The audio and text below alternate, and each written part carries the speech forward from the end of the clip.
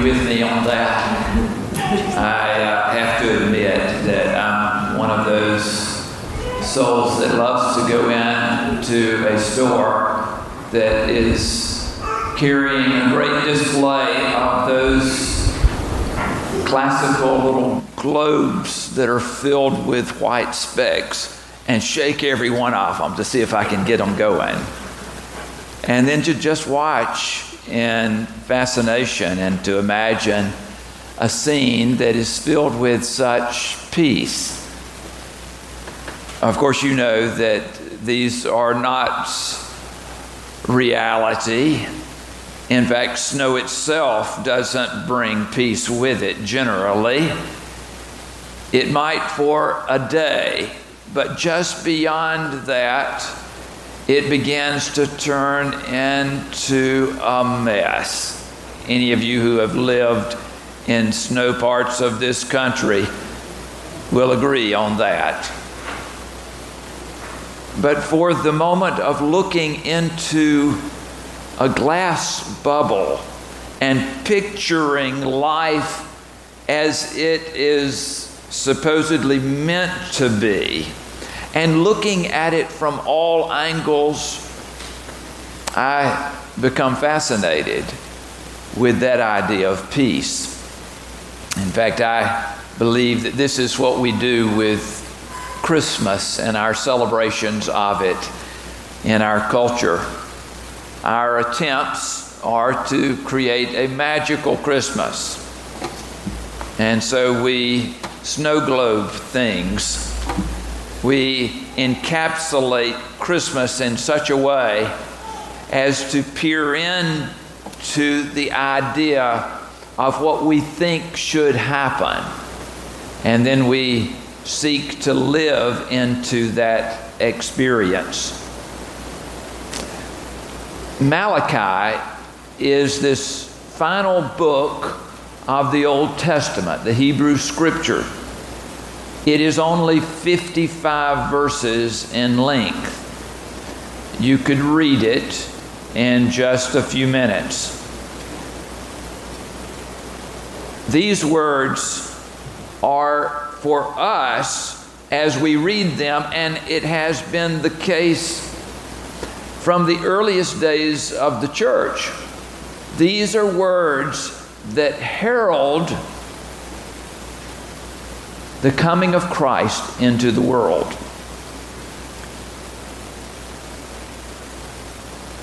In George Frederick Handel's Messiah, he particularly focuses on this passage of Scripture that has been brought before us this morning.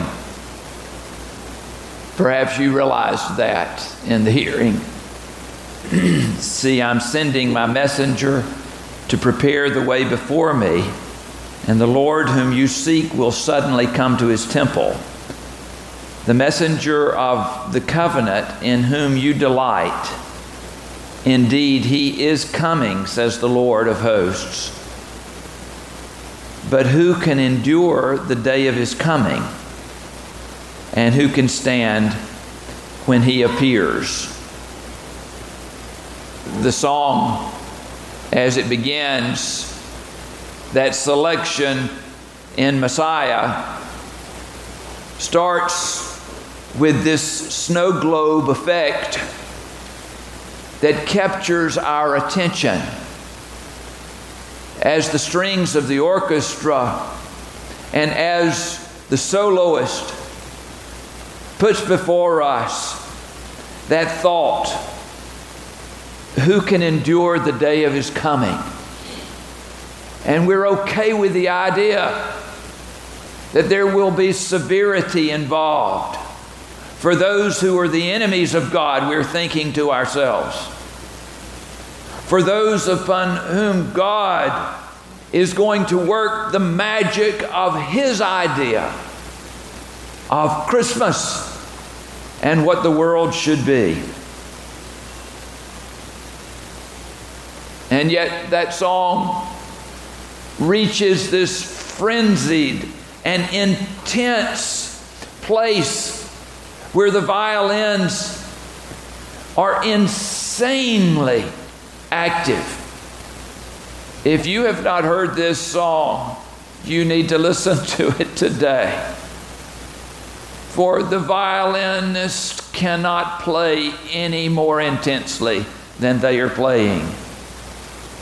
And the soloist begins to explain the nature of who God is. He is like a refiner's fire. The notion of that still can fall on us in a very contained way. For we put the refining process far outside of ourselves. And I must say that preachers have this intentionality far more than you who are seated in the congregation, because we're the ones that are doing the preaching. We're seeking to share the Word of God in a constructive way that you can use, right? Isn't that the way in which this works? How many of you have ever known a preacher that needed to work on a few things himself? I was sharing with someone some advice recently, and I thought it was pretty good advice. A few months later, they came back to me, and guess what they said? I think you need to work on the advice that you gave me.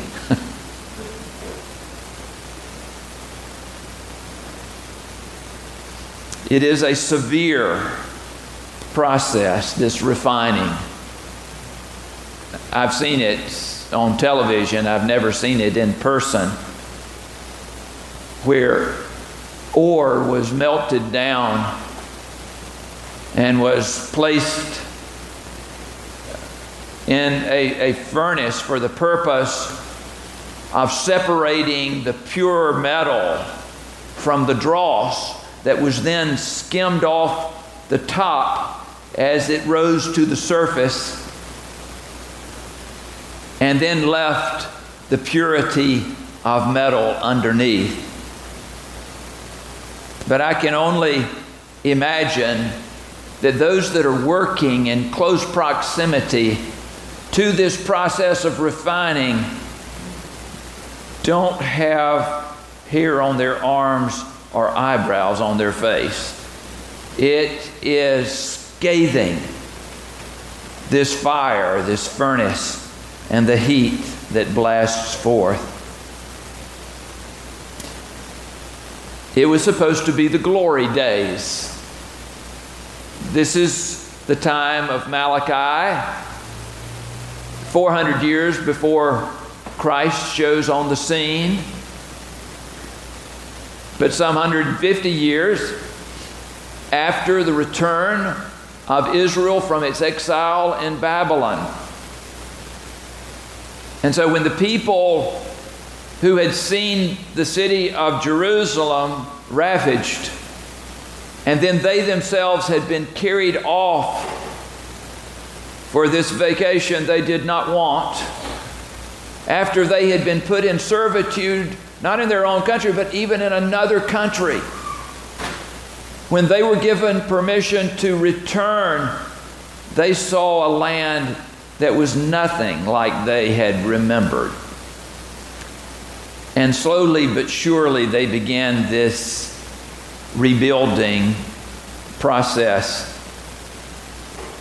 In 516, Zerubbabel saw to it the rebuilding of the temple. And then in 458 BC, Ezra led the country in a religious revival. In 445, do you remember that Nehemiah helped with the rebuilding of the walls of this great city? And you would think that at this point, that people would look and see, that God had done a great thing in that place. But you know what was going on in many minds of those that had known the former glory? We are still not there to the glory days that the prophets had told us God would restore. Some of you will remember, not many of you perhaps, but some of you will remember to the glory days of Pittman Park United Methodist Church. Coming in just after those times in which our nation's core had been tested, not only by World War II, but by the Korean conflict, and how somehow it was redefining itself, and there was this attentiveness to be in church. Do you remember? Can you remember those days in which people were not so distracted by the culture around them, to be involved in every sporting event, to watch every television set? In fact, televisions were not even very much around then. Some of you may have been the first to get one of those black and white sets back then. But it was still almost an oddity, and there were fewer distractions. Now, people have always found distractions. But one of the things that you and I think about and remember was that the pews of the churches were far more filled with people. I am told by any number of folk who remember when we had to bring in chairs into this sanctuary in order to seat the number of persons that participated in worship. Wouldn't you like to see that happen again? What a glory that would be, to see the focus on the house of God and the welcoming of God into our daily walk. And Israel was like this, for they had created, by their efforts, they had created that snow globe effect of what life should be. The temple was up, the walls were in place, we were reading the scripture and focusing in. And yet there was this inner disease that had lent itself to rob the people of hope in the glorious presence of God in their midst. And it was the loss of that hope that wearied the Lord.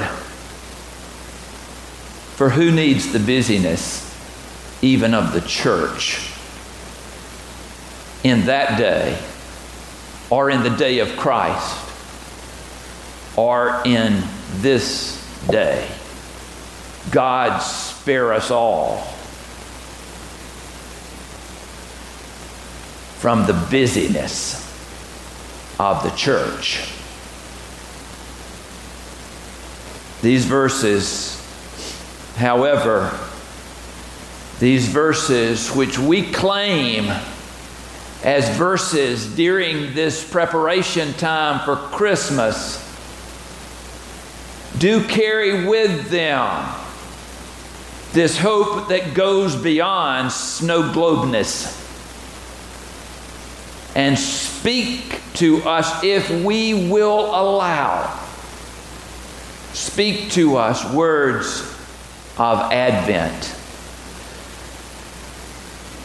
Shocking is the nature of this work. For as long as we can keep it all in place, things will be as they have always been.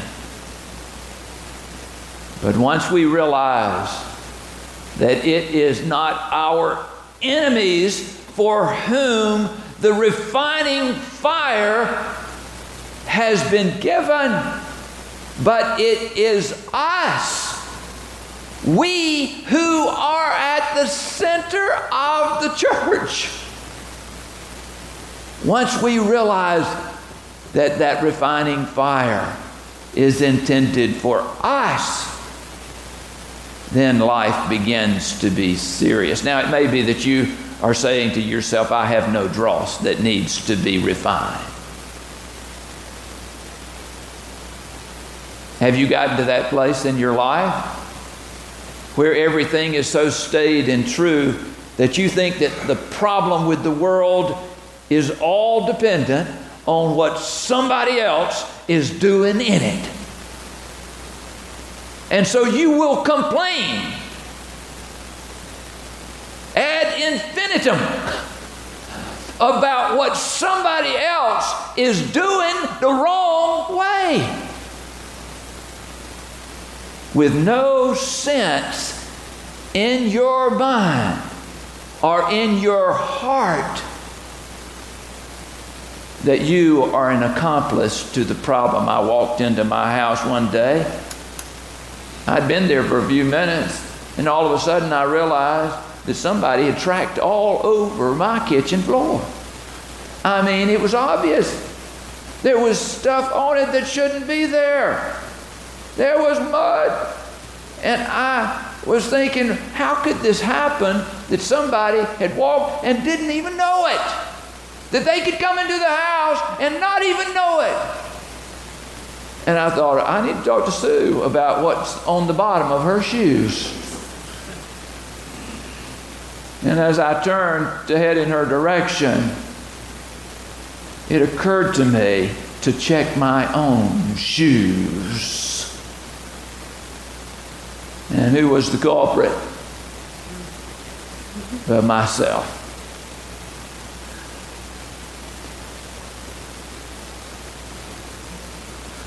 God seeks to be a God of purity. And the way in which that works is for we, His people, to allow Him to purify us. John the Baptizer poured his heart out there beside the Jordan River, just a couple of pages over in the Bible. We see that he stood there, and when the Pharisees and the Sadducees came to join the people that were listening to his sermons, he said to them, "You brood of vipers, who warned you to flee from the wrath that is to come?" Because he knew that those good religious folk were just coming to look in the snow globe. They didn't expect anything to change in them. The problem with the world was what was going on in the lives of everybody else. And you know how Jesus preached in his first sermon, don't you? How he changed up the rules. You've heard that it was said to those in ancient times, "You shall not murder, and whoever murders shall be liable to judgment." But I say to you that if you are angry with a brother or sister, you will be liable to judgment. You remember when he said, you've heard that it was said, "You shall love your neighbor and hate your enemy." But I say to you, love your enemies. Now, I know that there's a long laundry list that if we really reflected for just a moment, that you might admit, even to me, that you have some things that need to be purified out of your life. And I'm not going to run a laundry list for you. You can do that yourself, but I want to look at you for just a moment, and I'll allow you, because this works best when it's working both ways, I'll allow you to look into my eyes as well, and for us all to ask the question, what is it about our lives that is impure?